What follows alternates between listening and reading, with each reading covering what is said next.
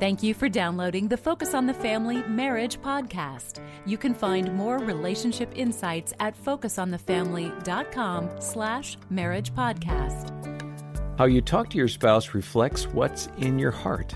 I'm John Fuller, along with my friends and Focus colleagues, Greg and Aaron Smalley. And Aaron, why is it so important to talk kindly to my spouse? This is kind of a rhetorical question, but help us understand. Yeah, well, because often when we are in that season, maybe of being frustrated and angry and irritable and defensive, sometimes we don't even realize it, but our spouse certainly does.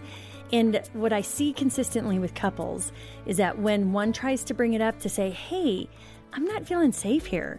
Like, I don't feel like I can really share who I am or bring up issues because the reaction is so intense that then the reaction is worse and it becomes tenfold. Like, what are you talking about? I'm not irritable. I'm not angry.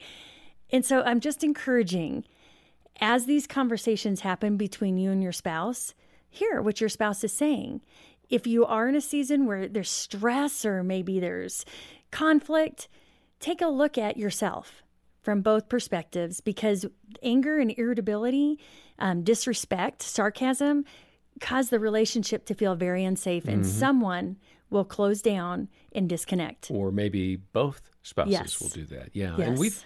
And we've had our own challenges with raising a special needs child who we love him dearly, but he just absorbs so much emotional energy. And I would have to sometimes just look at Dina and say, I'm sorry, but I've been dealing with this, and I didn't shift gears to deal with you in a kind manner. So it's important to kind of own your stuff and to be respectful toward each other. Dr. David Clark is going to talk a little bit more about this kind of thing as he gives some very practical ideas on how to communicate with your spouse. Here he is with Jim Daly. You mentioned the train, and that was a great concept in the book. In fact, Gene and I talked about that. Describe the train and why it is so important to understand the train concept. This literally, I wouldn't say saved our marriage, the blonde and I, but it revolutionized it, no question, because we were not having deeper conversations.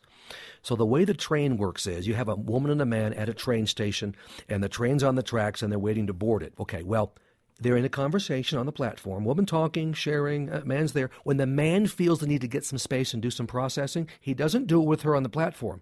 That would be heaven. That's not heaven. Heaven down here is real life. So the man needs the train. He'll hop on the train and go down the track some distance alone.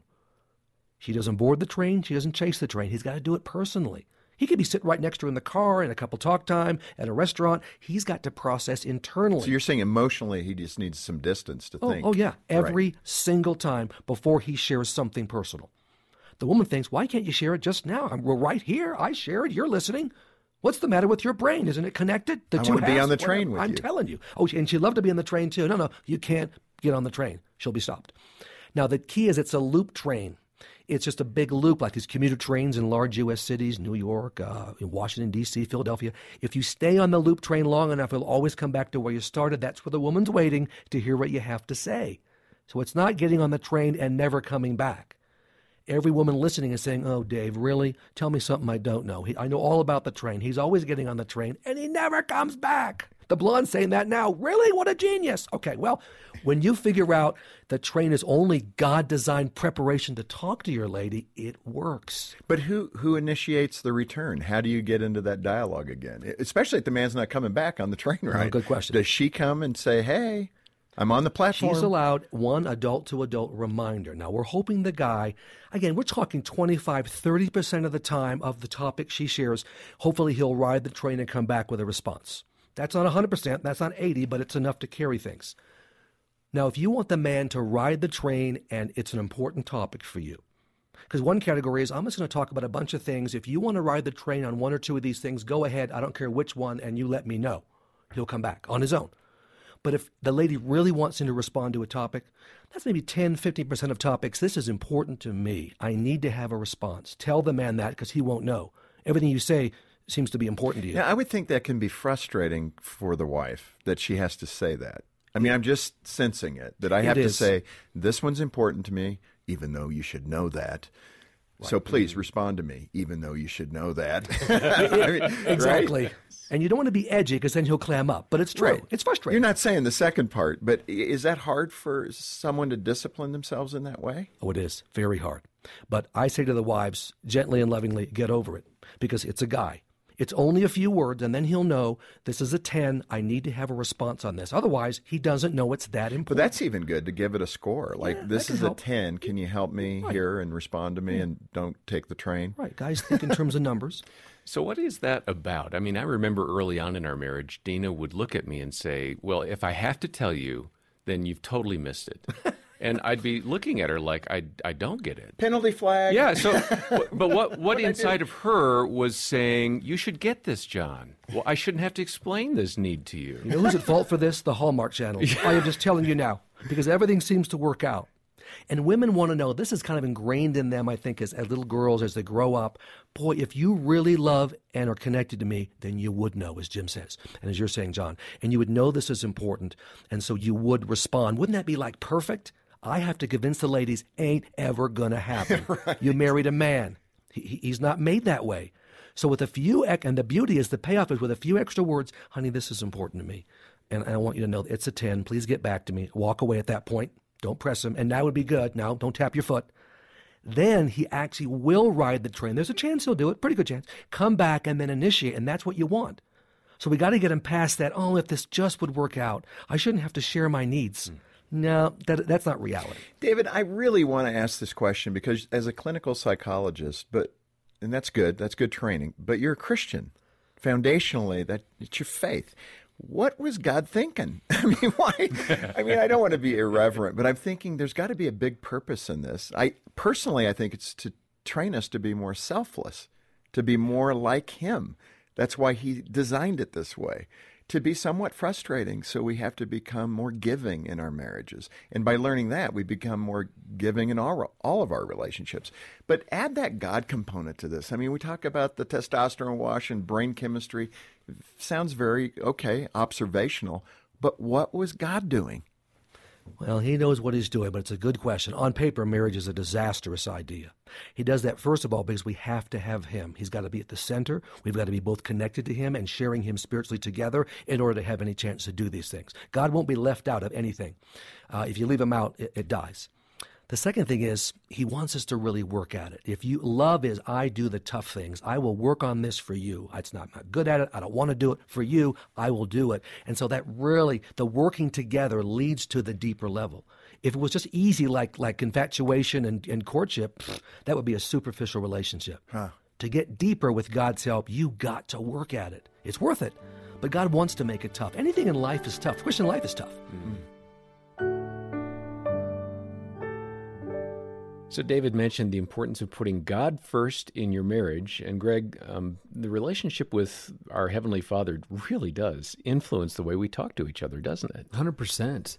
Take 1 Corinthians 13, for example. So this is kind of the love. So you're going to lead with the big one. Yeah, the love chapter. So if I want to be like God, then emulate who He is. He is love. And then 1 Corinthians 13 goes on to explain exactly what does love look like and what are the behaviors. How would you know if you were being loving?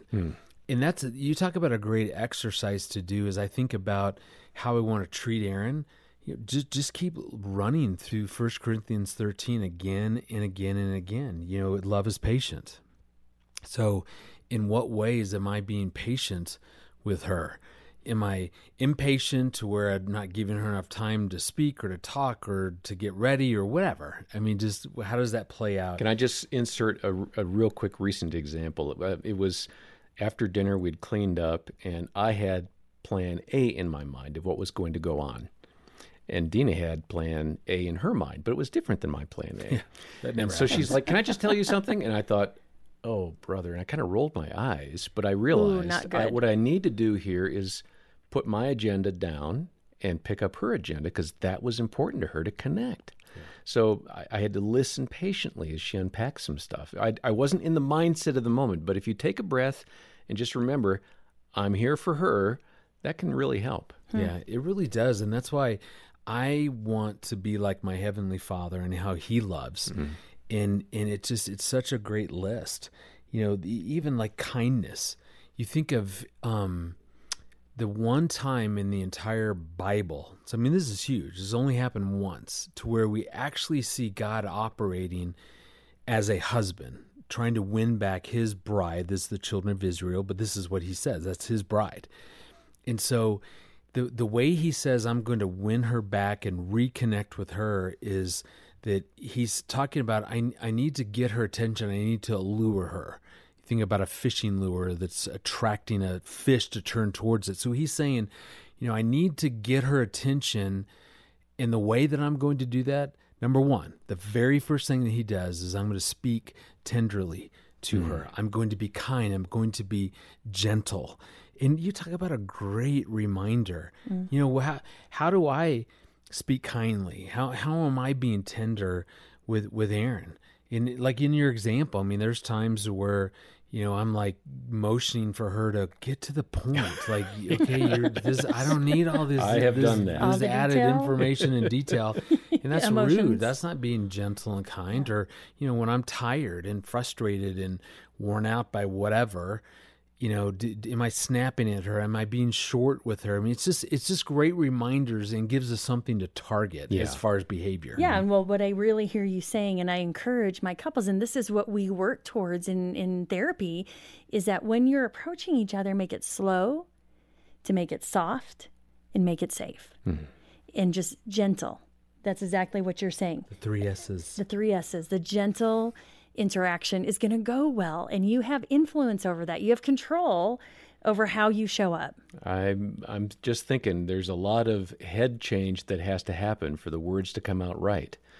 And so reset as you can. Next time you and your spouse are going to be together and have a few moments to talk, reset, check your work brain at the door, and put on your slow, soft, and safe hat. I like that, Aaron. That's good. And if you need some help in communicating with your spouse, please know that we have a team of caring Christian counselors here on staff at Focus on the Family. They're here to talk to you and to give you some guidance, and it's a free consultation by phone. Call and we'll set up a time, and if you need, we'll even refer you to someone to counsel with on a regular basis in your own local area. So call 800, the letter A and the word family, and just say you'd like to see about setting up a time with one of our counselors. Again, 800-232-6459.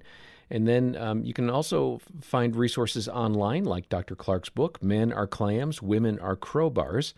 It's got excellent advice, and it's a great read. We'll send that to you when you make a donation of any amount to this ministry. You can donate when you call or at focusonthefamily.com/marriage podcast. Well, next time we're going to hear from Milan and Kay Yurkovich about helping your spouse when he or she comes from an abusive home. I'm John Fuller, and for Greg and Aaron Smalley and the entire team here, thanks for listening to the Focus on the Family Marriage Podcast.